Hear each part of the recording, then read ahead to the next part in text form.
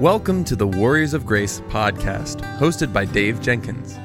Warriors of Grace is about helping men from generation to generation become gospel men in private, in the home, in the church, and in public through the Word of God. Now for today's episode, let's join our host, Dave Jenkins.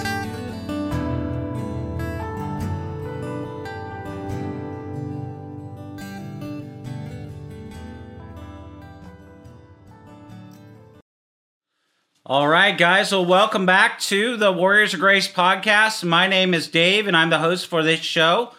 And today we continue our Prayer and the Sufficiency of Christ series. This is episode number 3. And today the title of this episode is The Disciples' Prayer. We're continuing this series today, Prayer and the Sufficiency of Christ. Going through the Lord's Prayer and a number of other passages like we have. Today we're going to look at Matthew 6, 7 through 10, which says this. And when you pray, do not heap up empty phrases as the Gentiles do, for they think they'll be heard for their many words. Do not be like them, for your Father knows what you need before you ask Him. Pray then like this. Our Father in heaven, hallowed be your name. Your kingdom come. Your will be done on earth as it is in heaven. The Pharisees loved to be seen praying in public. But their prayers were not centered on the Lord. They were selfish. They were self-focused. Jesus, we talked about last week, he encourages us to pray in secret. And you know what? Let's be honest. People are not especially eager to be seen praying today. But in Jesus' day, as we considered already in this series, prayer, fasting, almsgiving were the 3 great signs of piety. Devotion to prayer signified righteousness, but Jesus warned his disciples not to miss the point of the spiritual disciplines. Matthew 6:1 says this, be careful not to do your acts of righteousness before men to be seen by them. Now, Jesus isn't forbidding public prayer. He occasionally prayed in the presence of his disciples. Prophets and apostles sometimes prayed in public also. It's not wrong to be seen praying, but it is wrong in order to pray to be seen. And as we saw in our last study, it's better to pray in a closed room, privately, with the door closed. Now, public prayer, as we already said, is not sinful, but the essence of prayer is private communion with God. And a quiet, secluded place is best for this. And because hypocrites pray with an eye towards their reputation, how they can be seen and heard, they miss the essence of prayer. But Jesus says if we attend to God, if we're about the honor of God, He will reward us. By avoiding hypocrisy, we surpass the righteousness of the Pharisees. Our prayers may not be technically superior, but we pray for a noble reason. We do not pray for show or to fulfill a religious duty, but to delight in God, to commune with the Lord. In fact, pagan prayer fails in a different way. Atheists do not pray at all, and agnostics may do nothing more than toss up a petition in case someone is up there listening. But many pagans do not pray. In Jesus' day, they prayed mechanically. They heaped up empty words. The problem was not repetition. After all, Jesus blesses those who pray persistently. The problem was their mindless repetition, a tongue that wagged while the mind slept. And to this day, some religions practice meditation, and they just repeat words over and over again to attain a trance-like state. And some Christians repeat the Apostles' Creed or a liturgy or even the Lord's Prayer so mechanically that they can hardly ever hear themselves speak. And yet genuine prayer is sincere, not hypocritical. It is thoughtful, not mechanical. And so as we've talked about, public prayer is permissible, but genuine prayer finds its voice in private. Public prayer has a distraction of, people around it. It has an audience. Can it be influenced by that audience? In private prayer, we can stumble, we can correct ourselves, we can even admit we don't know how to pray. We can pause to think or even leave a thought unfinished, but these things are not suitable for public prayer. Pagan prayer of Jesus' day sought to manipulate the gods with what Jesus calls in Matthew 6:7 many words. The petitions of pagan prayer were very short. They were simple, says, "Grant me safety on my journey." This simple prayer might grow to many words in two ways. First, they might invoke the names of many deities, hoping that at least one of them might be kind enough to answer their request. And second, they might make the same request over and over and over again. And we recall the prophets of Baal in their contest with Elijah on Mount Carmel in 1 Kings 18. They cried to Baal from the morning till the noon. In 1 Kings 18:26, they shouted and danced and slashed themselves, growing ever more frantic in a futile attempt to gain Baal's attention. In fact, some people today, they even think that God is disinterested in them. And so he doesn't care if we pray. Or because he won't listen anyway.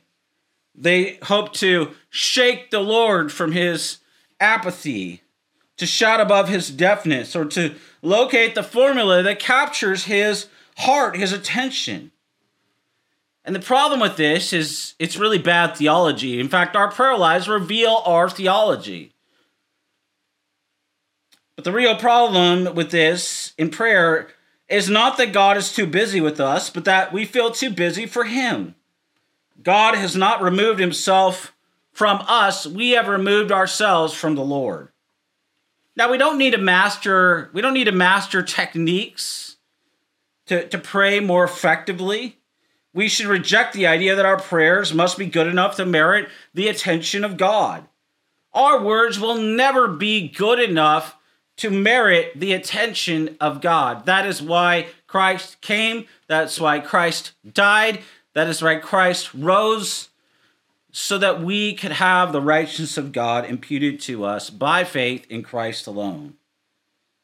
And the pagans have their ideas about how to garner God's attention. We have ours. Some Christians think that their fervor, their sincerity, their techniques may gain them God's care, God's favor.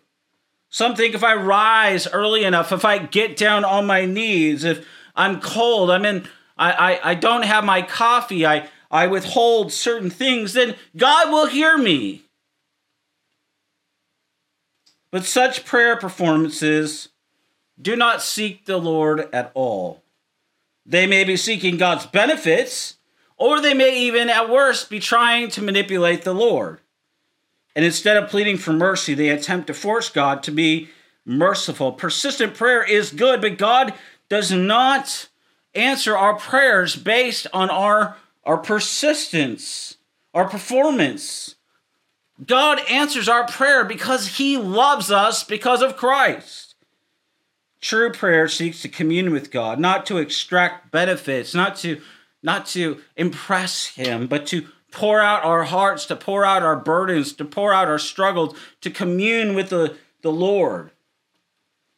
True prayer rests in God's generosity, not in our efforts to earn rewards. True prayer waits on God's wisdom rather than assuming that we can accurately assess our need. True prayer trusts God and finds its confidence in the Lord. And so now we come to the opening of this prayer before us today in our passage that we're going to look at. The first half of this pattern for prayer is God-centered. Jesus tells us in Matthew 6, 9 through 10, "Our Father in heaven, hallowed be your name, your kingdom come, your will be done on earth as it is in heaven." And the words, "Our Father in heaven," they reveal the first element of Christian prayer. It is a family speech. We address God as our Father. In Jesus' day, this was truly radical. Jewish prayer stressed the sovereignty of God, the lordship, the glory, the grace, and the covenant. On rare occasions, the Old Testament referred to God as Father.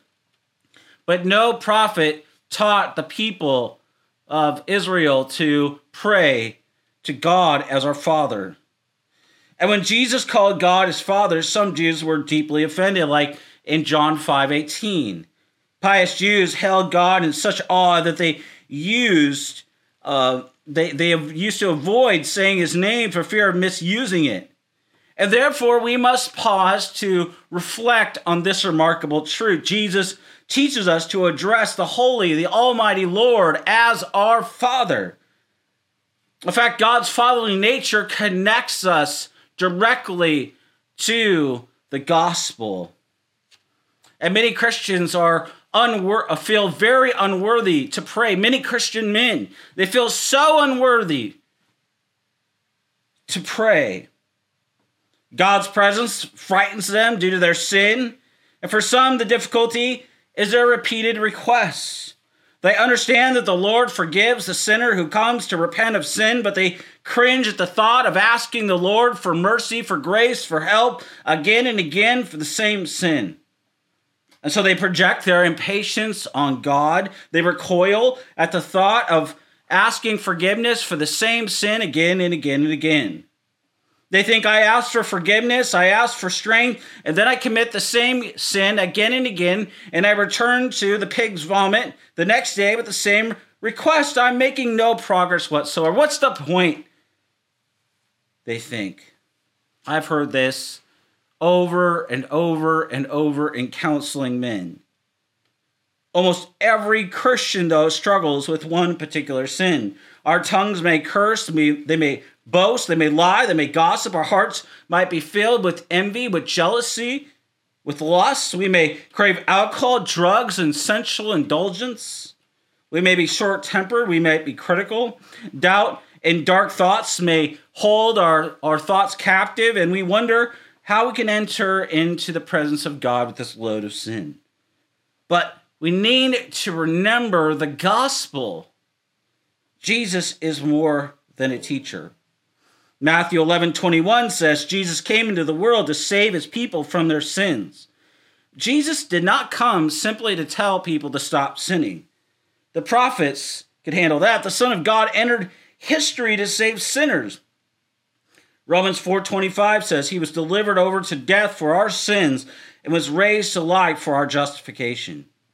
And Jesus hints at this command with the phrase, God the Father. And understand this, and doubt dissipates. How do parents treat their children when they come confessing their weaknesses? Are we shocked? Do we banish them? Do we say, come here so I can punish you and then disown you? Even sinful human parents know how to confront and forgive. How much more will God the Father treat us with mercy and with grace? Some cannot bear the thought of failing God over and over and over again. But do you think he is surprised to see you confessing that particular sin again and again? Did he not know your weaknesses, your sins long ago? We ask, can God love me when I fail him as a Christian? He can. He sent Christ knowing the sins we would commit both before coming to faith and after coming to faith in him. That is his unconditional love. This is his immutable character, his unchanging character. This unchanging love is a love that exceeds all human loves. Do not misunderstand what I'm saying. The Father, though, grieves over our sins, but the gospel says that God loved us while we were yet sinners. And surely he loves us now that we are his sons and daughters. Too many of us live on this performance-based cycle. We think, it's about, grading. God grades on a curve. And so when I sin, I get an F. When I mess up, I have to do something in order to regain the favor of God. But you know what? That's our sinful nature. That's what the world believes. That's what the flesh wants. Do something, anything, to appease God. But we have to remind ourselves that this thought is anti-gospel. It's anti-gospel. It's the gospel of our world. If you do more, you know what? You'll progress. If you sacrifice your family on the altar of professionalism If you are a workaholic, you know what? You'll get promoted. You'll get rewarded. That's the gospel of our world. Sacrifice your family, sacrifice your values, give of your whole self and your whole life, have no privacy, have no life of your own. Even as our culture, interestingly, presses the gospel of self-improvement as well. But the gospel is totally different than this.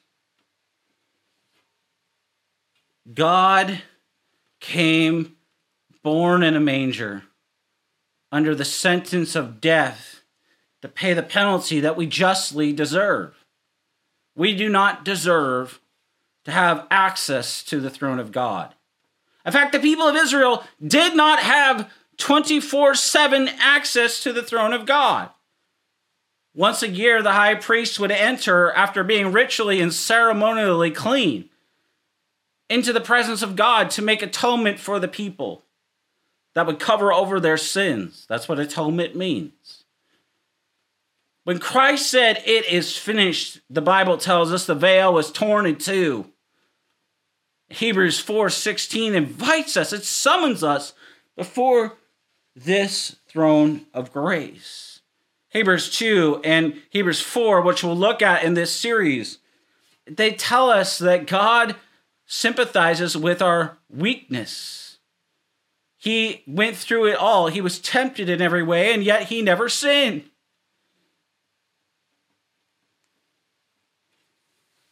God knows what we do. He sees. And God yet still says to us as Christian men, "Come to me. Don't bear that guilt or burden. Bring it to Jesus. He has borne it for you. Come and rest in the love of God." That's what's so amazing what Jesus says in John 15. "Abide in me and I in you, and you will bear much fruit." Why? The word abide, it means remain in him. It means to be vitally connected to Christ in union with the Lord. This is the gospel applied to prayer. God is personal, he's loving, he's powerful, and we can take every care, every concern to the Lord. When God says, "You are the children of the Lord your God," in Deuteronomy 14:1, he is saying two things. I love you, and however strong you are compared to others, you are weak enough to need my help. Like children, you have enough to say, "Help me." Why deny our need of the strength of God? We are children, humble and weak enough to need God's help. We are also believers, wise and confident enough to ask God our Father to help us. And Jesus teaches us to call God Father. To be precise, we should pray to him as our Father. We do not pray abstractly to the Father individualistically as my Father, but corporately and communally to our Father. This reminds us that we belong to the family of God because of Christ. In the New Testament, only Jesus calls God Father. He speaks of my Father 40 times, the Father dozens of times. But here he teaches us to pray to our Father. And we pray further to our Father in heaven, reminding us that true prayer is transcendent. Our prayers reach, escape, velocity. We pray to the King, the sovereign King, the Father who dwells on high. And so the address, Father in heaven, means that God is both near to us, for he is our Father, and beyond us, for he is in heaven. So true prayer is private, it's confident, it's simple, it's familial, it's corporate, it's transcendent. We pray to the Father, to our Father, and to our Father in heaven. And through it all, biblical prayer is centered on God himself. And so we might have all sorts of questions at this point. If God is sovereign, right, pray. Can we change the will of God? Should we even try to change the will of God? Why is it hard to pray about things like sex, debt, and fear? Why is it easy to pray for missionaries? Why is it easier to pray for our children than for our parents? Why is it easier to pray for a friend's health than for our own? What does God think of long prayer lists with request after request? These are good. These are honest questions, and the Lord answers some of them indirectly. But regardless of any unanswered questions, Jesus does teach the essential of prayer. The Lord's Prayer is a guide. It's a pattern. It's not a formula. It's not a mantra. It tells us how to pray, not precisely what to pray.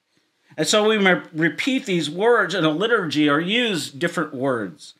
True prayer begins with God, our Father in heaven. And because his concerns rank first and our desires rank second, Jesus instructs us to pray first for his honor, his will, and his kingdom. And the first petition, hallowed be your name, must be understood broadly.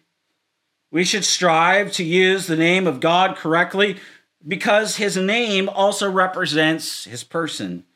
To honor God's name is to honor the Lord himself, and so true prayer is God-centered. Prayer can help us center. It helps us to meditate on spiritual matters. But we need to be clear, true prayer is not praying, centering, or meditating prayers. Prayer brings us to God, the Creator, the Redeemer, the Sovereign Lord. And so the prayer, hallowed be your name, is similar to the third commandment in Exodus 20:17, which says, you shall not take the name of the Lord your God in vain. We honor God's name when we pray sincerely, not as a ritual or an incantation. We honor God by praising him warmly, by discussing his ways reverently. We never say, oh my Lord, merely to express surprise. We say, my God, when we cry out to the Lord, not when we cry out when we just bumped our finger.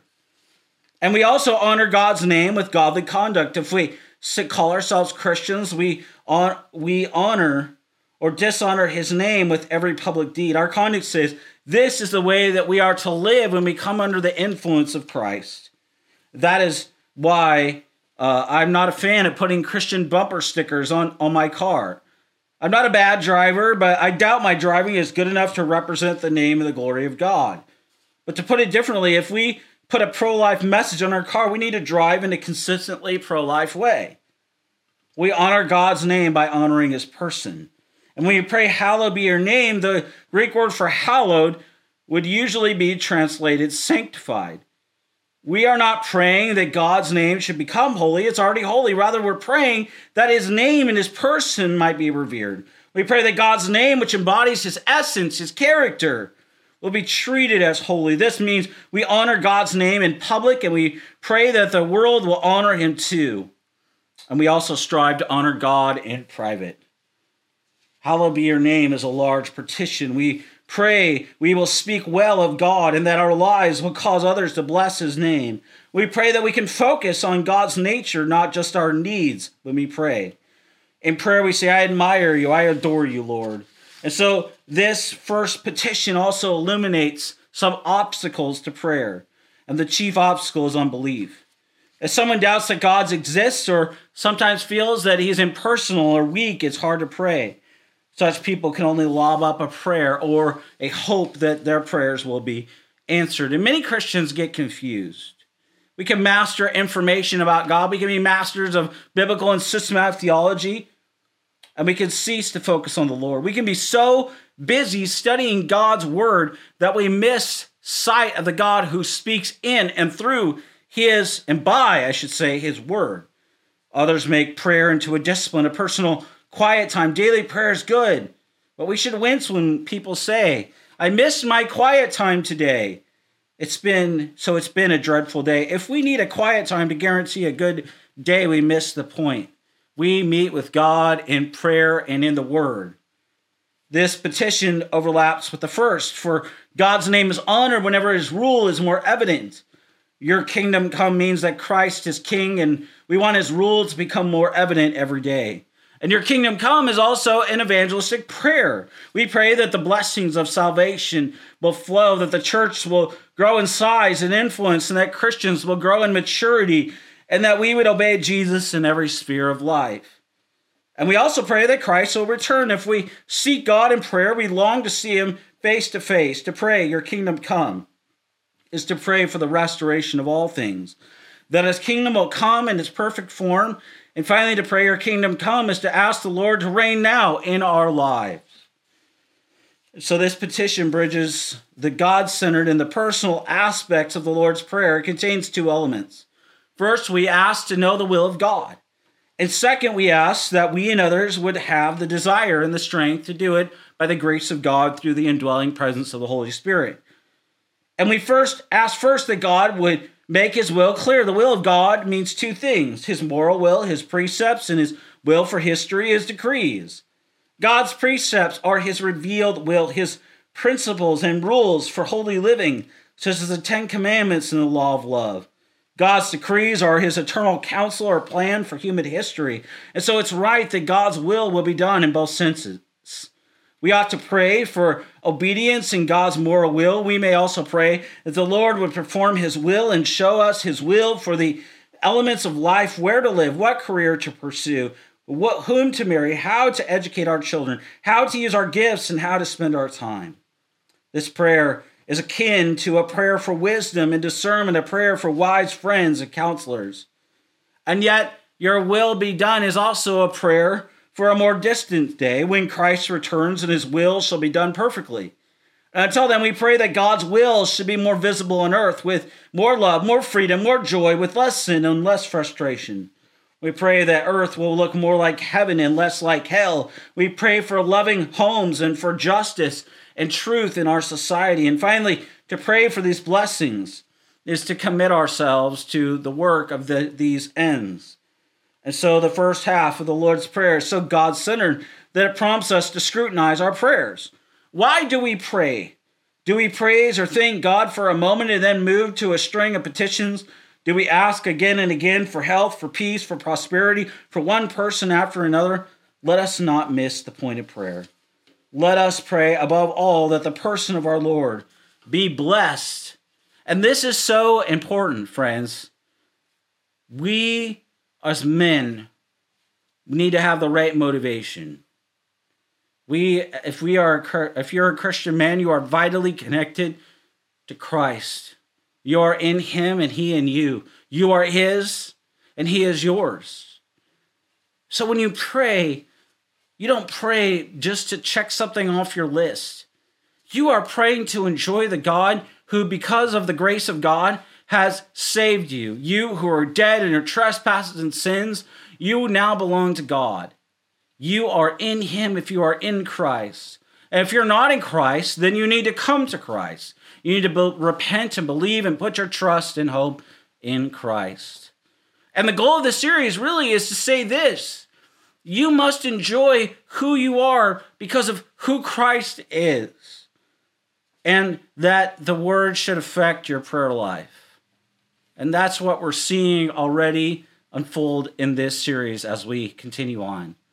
Well, man, I want to thank you for listening or watching this episode of the Warriors of Grace podcast. Until next week, may the Lord bless you and keep you.